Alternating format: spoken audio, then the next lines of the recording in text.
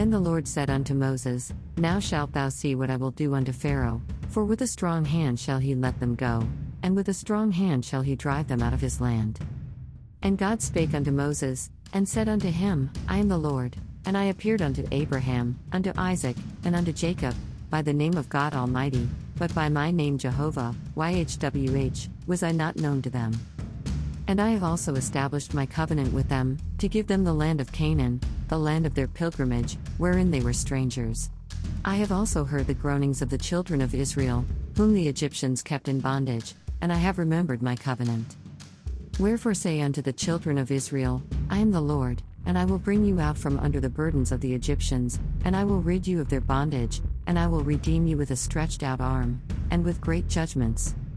And I will take you to myself for a people, and I will be your God, and ye shall know that I am the Lord your God, which bringeth you out from under the burdens of the Egyptians. And I will bring you into a land, concerning the which I did swear to give it to Abraham, to Isaac, and to Jacob, and I will give it to you for an heritage. I am the Lord.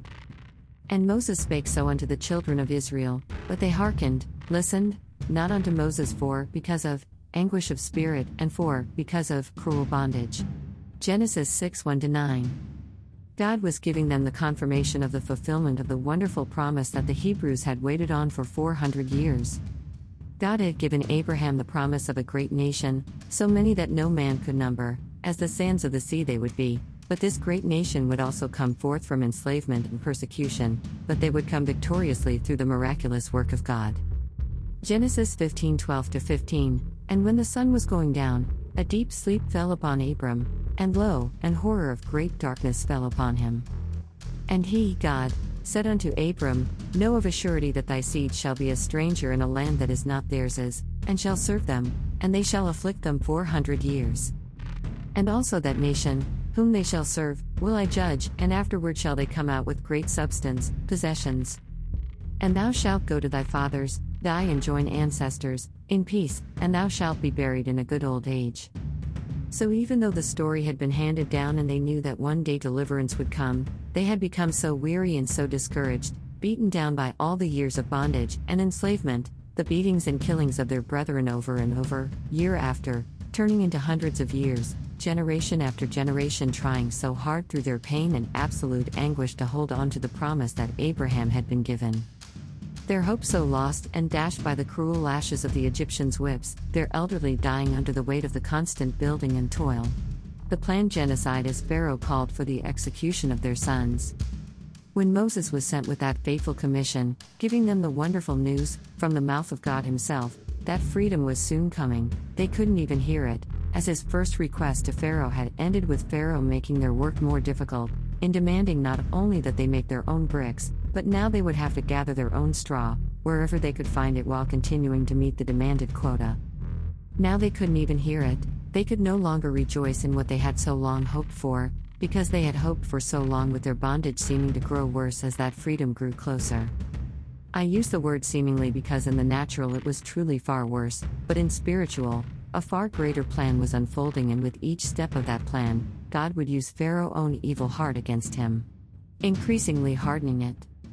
At the end of it all, Egypt would know who held the true power, and the Hebrews would know that their freedom was not granted by some act of benevolence from the Egyptians, but that it had been given through the supernatural hand of God and God alone. It would be great to put the entire story here, but of course that is not possible. But please read this for yourself so that you will have the entire story. Exodus chapter 7, chapter 14. I do want to highlight some points concerning the plagues that God poured out on Egypt, and the fact that those plagues did not affect his people, the Hebrews. Just as with the culmination of the future judgments.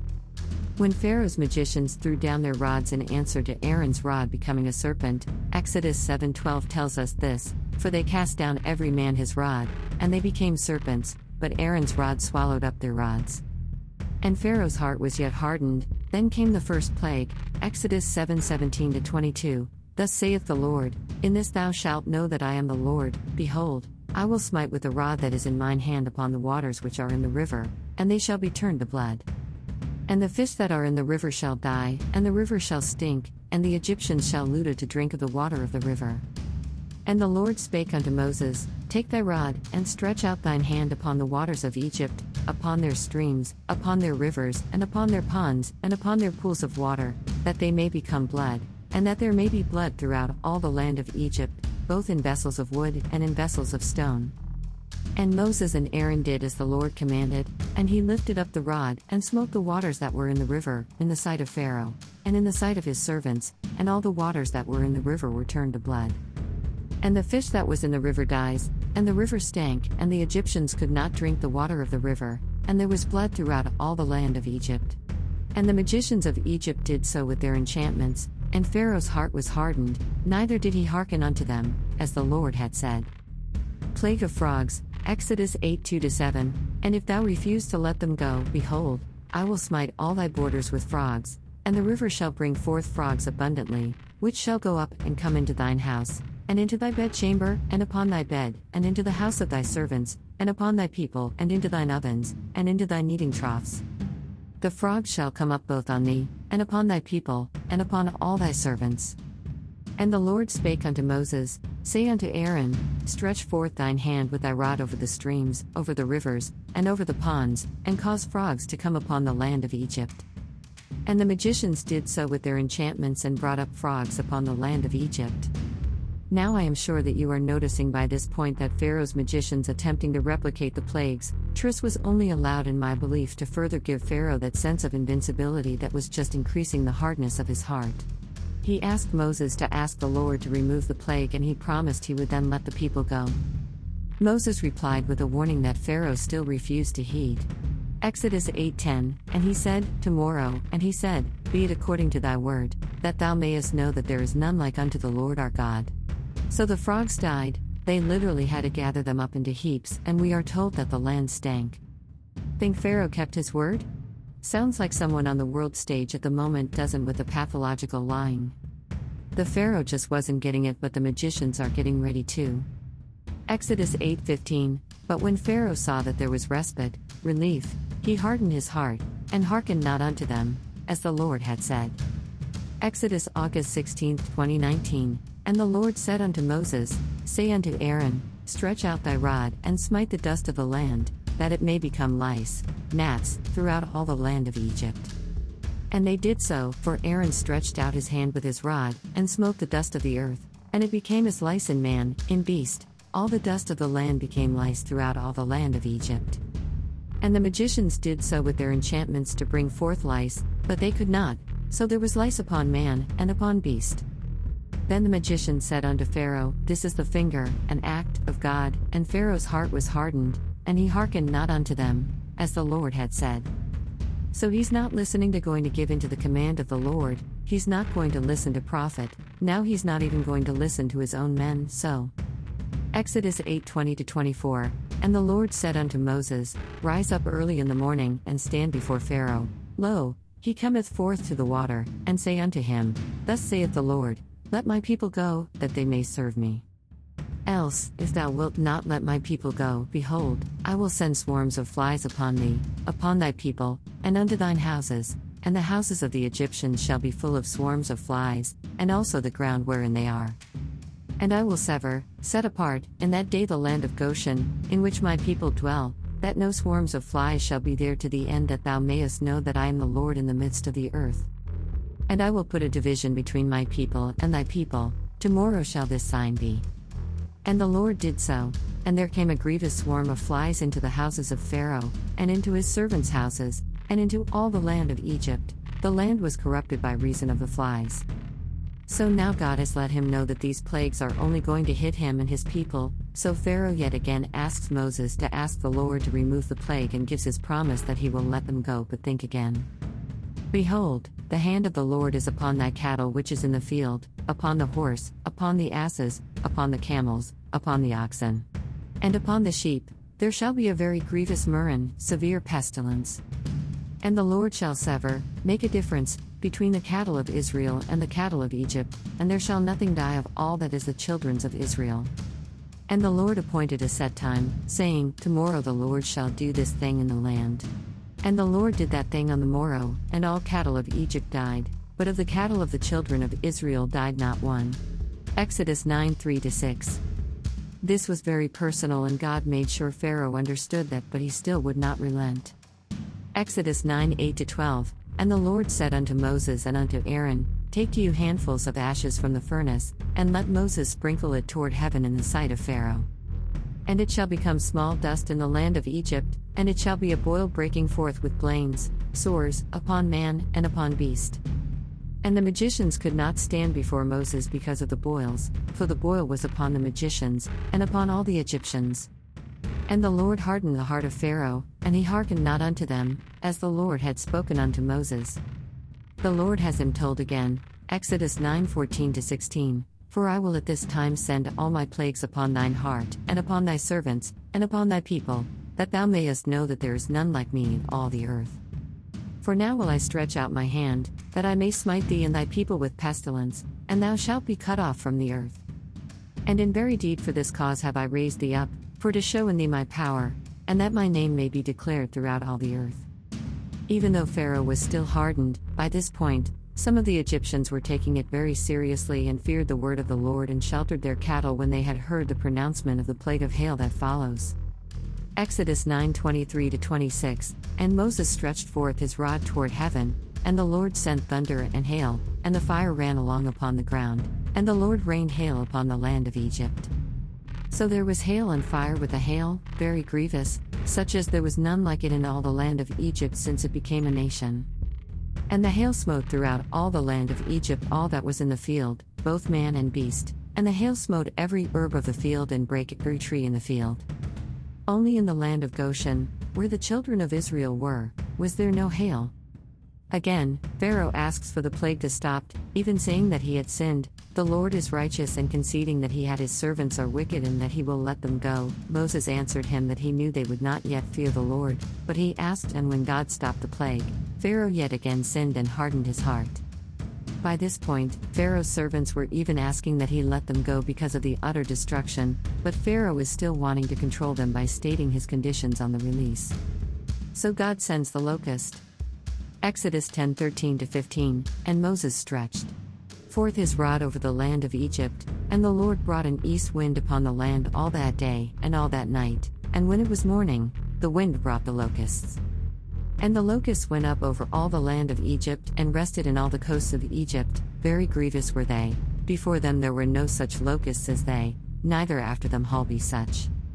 For they covered the face of the whole earth, so that the land was darkened, and they did eat every herb of the land, and all the fruit of the trees which had been left, and there remained not any green thing in the trees, or in the herbs of the field, through all the land of Egypt.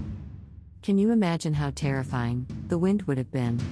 How ominous as it blew day and night, and then to witness swarms of locusts so thick that they darkened the sky. Can you imagine the horror and dread to those who had already tried to reason with Pharaoh, as they all knew this was the hand of God? And they knew by this point that no human, not even Pharaoh, could stand against him. Unfortunately for them, Pharaoh himself was still not quite convinced of that. So again, Pharaoh pretends to repent, and God removes all the locusts, and again, Pharaoh still would not let them go. Exodus 10:21-23, And the Lord said unto Moses, Stretch out thine hand toward heaven, that there may be darkness over the land of Egypt, even darkness which may be felt. And Moses stretched forth his hand toward heaven, and there was a thick darkness in all the land of Egypt 3 days. They saw not one another, neither rose any man from his place for 3 days, but all the children of Israel had light in their dwellings. So here we again with Pharaoh. He now tells Moses they can go, but they must leave their flocks. Before this he had demanded that only the men would go. He is still thinking that this is going to be on his terms. He once again refuses to let them go and then tell Moses that if he ever sees him again, he will die. Moses answered him with this. Exodus 10:29, And Moses said, Thou hast spoken well, I will see thy face again no more. Now the final plague. God instructs Moses to have the Hebrews ask jewels of silver and gold from the Egyptians, and the Egyptians gladly gave them. Then the Lord gave Moses the instruction for the people for the Passover to come that night. Exodus 12:20-23, Ye shall eat nothing leavened, in all your habitations shall ye eat unleavened bread. Then Moses called for the elders of Israel, and said unto them, Draw out and take you a lamb according to your families, and kill the Passover. And ye shall take a bunch of hyssop, and dip it in the blood that is in the basin, and strike the lintel and the 2 side posts with the blood that is in the basin, and none of you shall go out at the door of his house until the morning. For the Lord will pass through to smite the Egyptians, and when he seeth the blood upon the lintel, and on the 2 side posts, the Lord will pass over the door, and will not allow the destroyer to come in unto your houses to smite you. He also instructed them to keep this always as a remembrance of his divine deliverance and mercy toward them and his destruction of those who bound them. This story still puts chills over me. I can't imagine the horror. It mirrors much of the last day events that will take place. Exodus 12:29-33, And it came to pass, that at midnight the Lord smote all the firstborn in the land of Egypt, from the firstborn of Pharaoh that sat on the throne unto the firstborn of the captive that was in the dungeon, and all the firstborn of the cattle. And Pharaoh rose up in the night, he, and all his servants, and all the Egyptians, and there was a great cry in Egypt, for there was not a house where there was not one dead. And he called for Moses and Aaron by night, and said, Rise up, and get you forth from among my people, both ye and the children of Israel, and go, serve the Lord, as ye have said. Also take your flocks, and your herds, as ye have said, and be gone, and bless me also. And the Egyptians were urgent upon the people, that they might send them out of the land in haste, for they said, We be all dead men. The power of God raining judgment down is a very good deterrent, and there will those that are like those we see today, and they will be held accountable for their cruelty, and they will one day, one way or another, know that there is a holy and just God that they have no power against. Of course, Pharaoh, with that heart hard as stone, could not resist chasing after the Hebrews, in hope of dragging them all back into slavery, but God's plan was to put a stop to it once and for all. As the Hebrews saw the Egyptians cursing that came against Moses, complaining that they would have been better off serving the Egyptians than to die in the wilderness. That same deathly defeated thinking that caused them to not listen to him at the beginning. Moses' reply, Exodus 14:13, And Moses said unto the people, Fear ye not, stand still, and see the salvation of the Lord, which he will show today, for the Egyptians whom ye have seen today, ye shall see them again no more forever. The Egyptians no more, Exodus 14:18-30, And the Egyptians shall know that I am the Lord, when I have gotten me honor upon Pharaoh, upon his chariots, and upon his horsemen. And the angel of God which went before the camp of Israel, removed, and went behind them, and the pillar of the cloud went from before their face, and stood behind them. And it came between the camp of the Egyptians and the camp of Israel, and it was a cloud and darkness to them, but it gave light by night to these, so that one came not near the other all the night. And Moses stretched his hand over the sea, and the Lord caused the sea to go back by a strong east wind all that night, and made the sea dry land, and the waters were divided. And the children of Israel went into the midst of the sea upon the dry ground, and the waters were a wall unto them on their right hand, and on their left. And the Egyptians pursued, and went in after them to the midst of the sea, even all Pharaoh's horses, his chariots, and his horsemen. And it came to pass, in the morning watch, the Lord looked unto the host of the Egyptians through the pillar of fire and of the cloud, and troubled the host of the Egyptians. And took off their chariot wheels, that they drave them heavily, so that the Egyptians said, Let us flee from the face of Israel, for the Lord fighteth for them against the Egyptians. And the Lord said unto Moses, Stretch out thine hand over the sea, that the waters come up again upon the Egyptians, upon their chariots, and upon their horsemen. And Moses stretched forth his hand over the sea, and the sea returned to his strength when the morning appeared, and the Egyptians fled against, and the Lord overthrew the Egyptians in the midst of the sea. And the waters returned and covered chariots, and the horsemen, and all the host of Pharaoh that came into the sea after them, there remained not so much as one of them. Thus the Lord saved Israel that day out of the hand of the Egyptians, and Israel saw the Egyptians dead upon the sea shores. 430 years Israel had been in Egypt, and when deliverance came, they were too weary to see, but it still came. They had always been taught that promise, instructed in taking Joseph's bones with them when their freedom finally came, but I am sure that they also believed it would be a swift deliverance, but as we have read, that was not the case.